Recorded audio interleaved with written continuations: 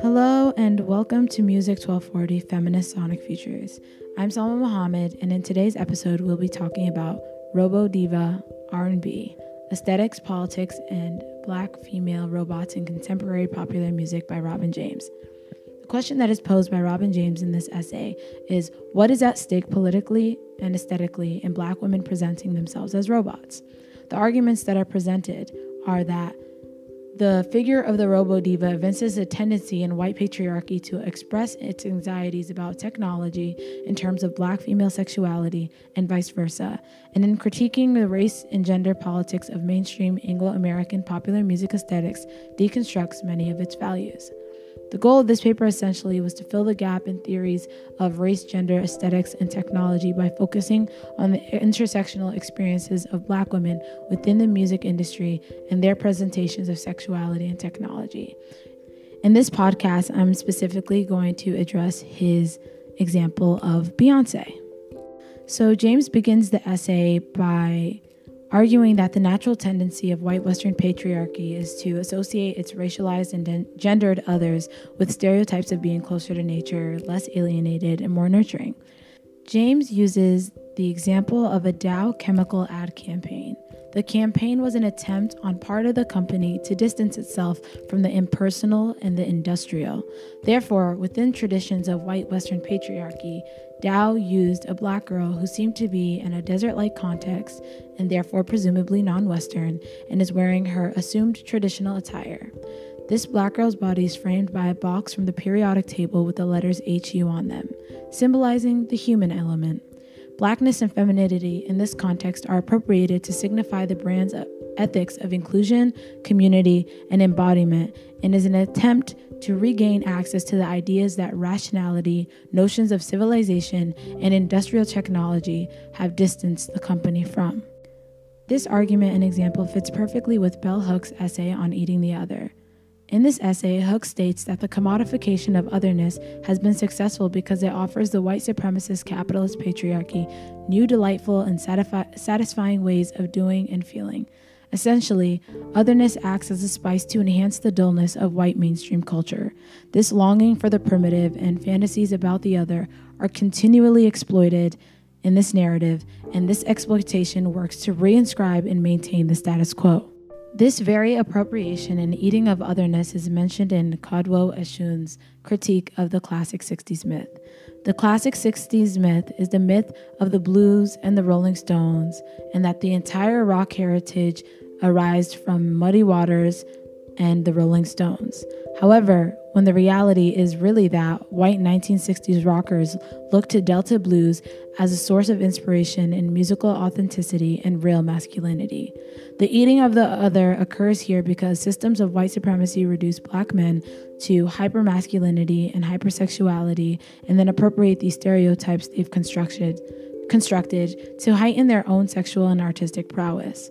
The appropriation of the Black man's true masculinity, authenticity, and sexuality, and the subjugation of the actual Black men in these controlling images helped white men resist anxieties about being perceived in the feminized position of object and therefore objectified in the ways that women are. James emphasizes that this critique not only uses colonial logics, but patriarchal ones as well. And because it is about race, it is also about gender, as the two function as mutually constitutive in this context. White men's anxieties of being feminized were at the core of this appropriation and subjugation of the other. In Eshun's Afrofuturist theory, he argues that Black people are more robotic than human, and even argues that human categories are pointless and treacherous, in fact. Black people have not qualified as human within our colonial and capitalist societies, and therefore he equates alien abductions to the real events of slavery and the automatic machine to the equivalent of slave labor. There has always been a subhuman treatment of Black people entirely. However, in Eshun's analysis of Kraftwerk specifically, there is a switch in the method used to maintain power. Instead of resisting automation, Eshun argues that Kraftwerk explores it as a site of agency rather than viewing the position of the robot, which is also equated with the position of African Americans and marginalized people.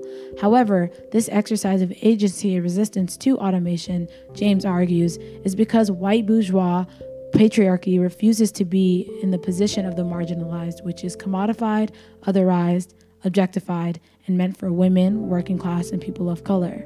This analysis operates under the false idea that these groups are lacking agency. Eshun himself participates in this rhetoric when he speaks about Grace Jones. Grace Jones is used as an example of a woman who's constructed within the fashion beauty complex, where ideal femininity is maintained through the use of commodities and modifications, and therefore female embodiment can be understood as a cyborg state. By emphasizing the ways in which Grace Jones is acted upon within this complex, Eshun is reducing her agency and limiting her agency to discussions through a masculinist agenda. However, here lies the anxieties of the Black female sexuality and expressions of sexuality at the intersection of technology that is being highlighted by James. Eshun renders Jones as a passive subject lacking agency, which is wholly untrue. The need for a critique on gender, race, and technology is presented in this lackluster presentation of Grace Jones by Eshun. James states that even though masculinity is, in patriarchy, the controlling gender term, it is so because femininity functions as its constitutive outside. Therefore, James then presents Huyson's critique of the 1927 German film of Metropolis. In Huyson's analysis of Metropolis, he discusses the robot as a technological, alienated, disembodied double of Maria, the real woman. Maria's essence is transferred to the robot version of herself. In the film, Huyson identifies within Robot Maria the unity of an active and destructive female sexuality and the destructive potential of technology. Huyson argues that this expresses early fears of technology in terms of patriarchy's fear of female sexuality. Both are seen as subjects which are desirable and horrifying, and that these objects must both be controlled and disciplined, otherwise may become potentially destructive. The film does not equate femininity with nature and masculinity with technology, and therefore it emphasizes that both technology and female sexuality both have the power to threaten order if left untamed or undomesticated. Huyson argues that woman, nature, and machine all function as a mesh of signification with commonality of otherness. By way of this perceived otherness, they are both feared for the potential destructiveness and desired within the colonialist and capitalist tradition of eating the other. This ambivalence about technology is mapped onto the well-known virgin-whore dichotomy, and while these arguments all hold true, there is a lack of race critique alongside that of gender. Huyson speaks to an abstract notion of femininity and does not address the realities of white privilege and racism, which deems some women, typically white, as neutral and obedient, and some women, typically Black, as inherently threatening and lacking control. James uses Beyoncé's 2007 BET performance to discuss the intersection of race, gender, aesthetics, and technology. Beyoncé references both The Matrix and Metropolis in her performance of Get Me Bodied.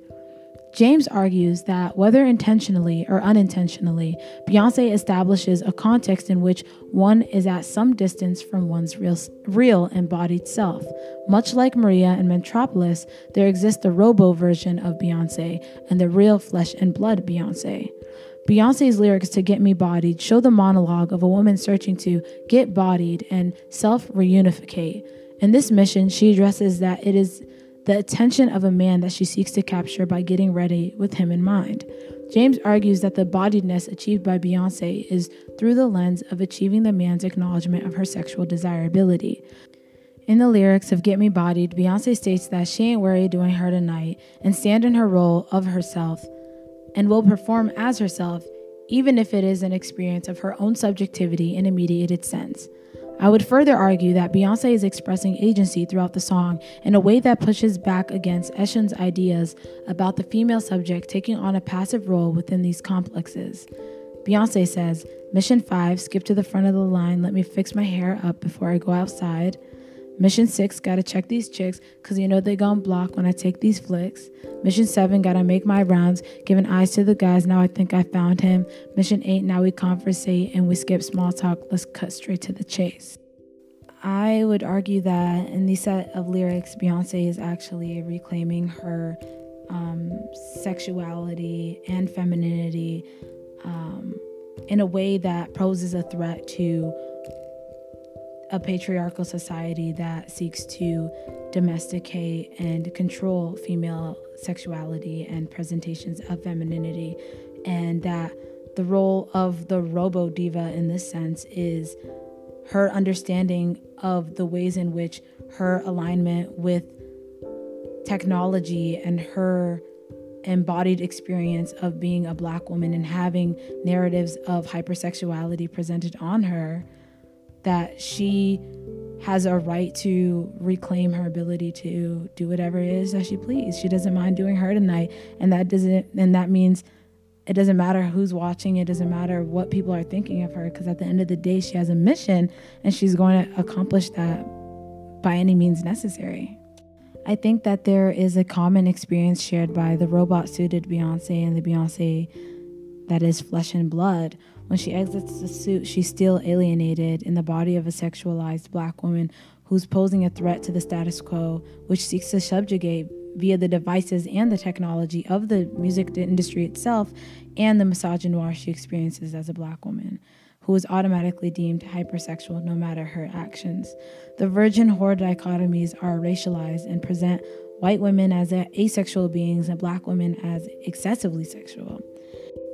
I believe that the use of the figure of the Robo-Diva helped Beyonce come into her agency and her power of humanity and vulnerability within the music industry. In fact, in a world where Black people are constantly subjugated under structures that do not serve us, it is easy to adopt theories of Afrofuturism and posthumanism because the world we live in reflects that and reinscribes us within narratives both projected and accepted about our own subhumanness. And after B-Day, Beyonce took on the alter ego of Sasha Fierce, which I believe was the moment she fully stepped into her role as the Robo-Diva. She adopted a lot of aesthetics that were very Afrofuturistic and aligned with technology. And one of her biggest songs off of Sasha Fierce was Diva. And in Diva, Beyonce is talking her shit and taking ownership of her successes in the face of critics who had negative things to say about her B-Day album. The album I Am Sasha Fierce was divided into two facets of Beyonce's own artistry. The Sasha Fierce portion had the songs Diva, Ego, Video Song, Vone, and these are like some of her most cocky songs. And I believe by taking on the alter ego of the Robo-Diva that Beyonce was able to connect with her own embodiment of her artistry and all of its facets. As both Black woman and post-human or robot even, Beyonce maintains identities and aesthetics that threaten a white supremacist patriarchal society. In her adoption of the Robo-Diva figure, Beyonce continued post-B-Day with the alter ego of Sasha Fierce. Through this, we were able to get the maturity of 4 and finally the self-entitled album, where Beyonce is taking full ownership of her sexuality, her femininity, and her experiences in the world in a very vulnerable and extremely human way. And then also the masterpiece that is Lemonade, and Beyonce finally really taking us into her interior world, like inviting us in and letting us know about the hardship she experienced being a mother, and her relationship with Jay-Z and cheating and breaking up and getting back together, and just the trials of being a Black woman in this world and doing that through an intergenerational lens as well, and talking about her mom and her sisters and her daughter. And I truly believe that in conversation with these texts and Beyonce's own journey, that resistance and the power of resistance can be having an understanding of the ways in which you are perceived and the controlling images that are projected onto you, and using them to send messages to the dominant white supremacist patriarchal society. that you cannot be tamed and you cannot be controlled.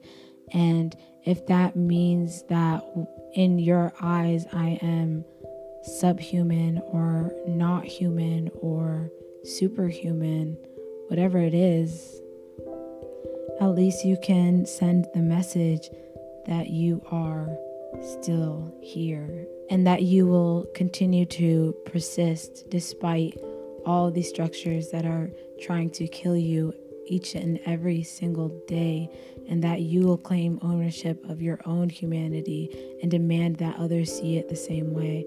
And I believe that's Beyonce's power, and I believe that her journey is one that beautifully summarizes all the different things that are being discussed in this particular essay about aesthetics, gender, race, and sexuality. And I believe that Beyonce's adoption of the Robo-Diva figure as a post-human figure actually helped her reclaim her own humanity in an industry that either tries to make her superhuman or post-human or hyper something and never just a human being. And I believe that there is power in the role of the robo figure as a vehicle for people living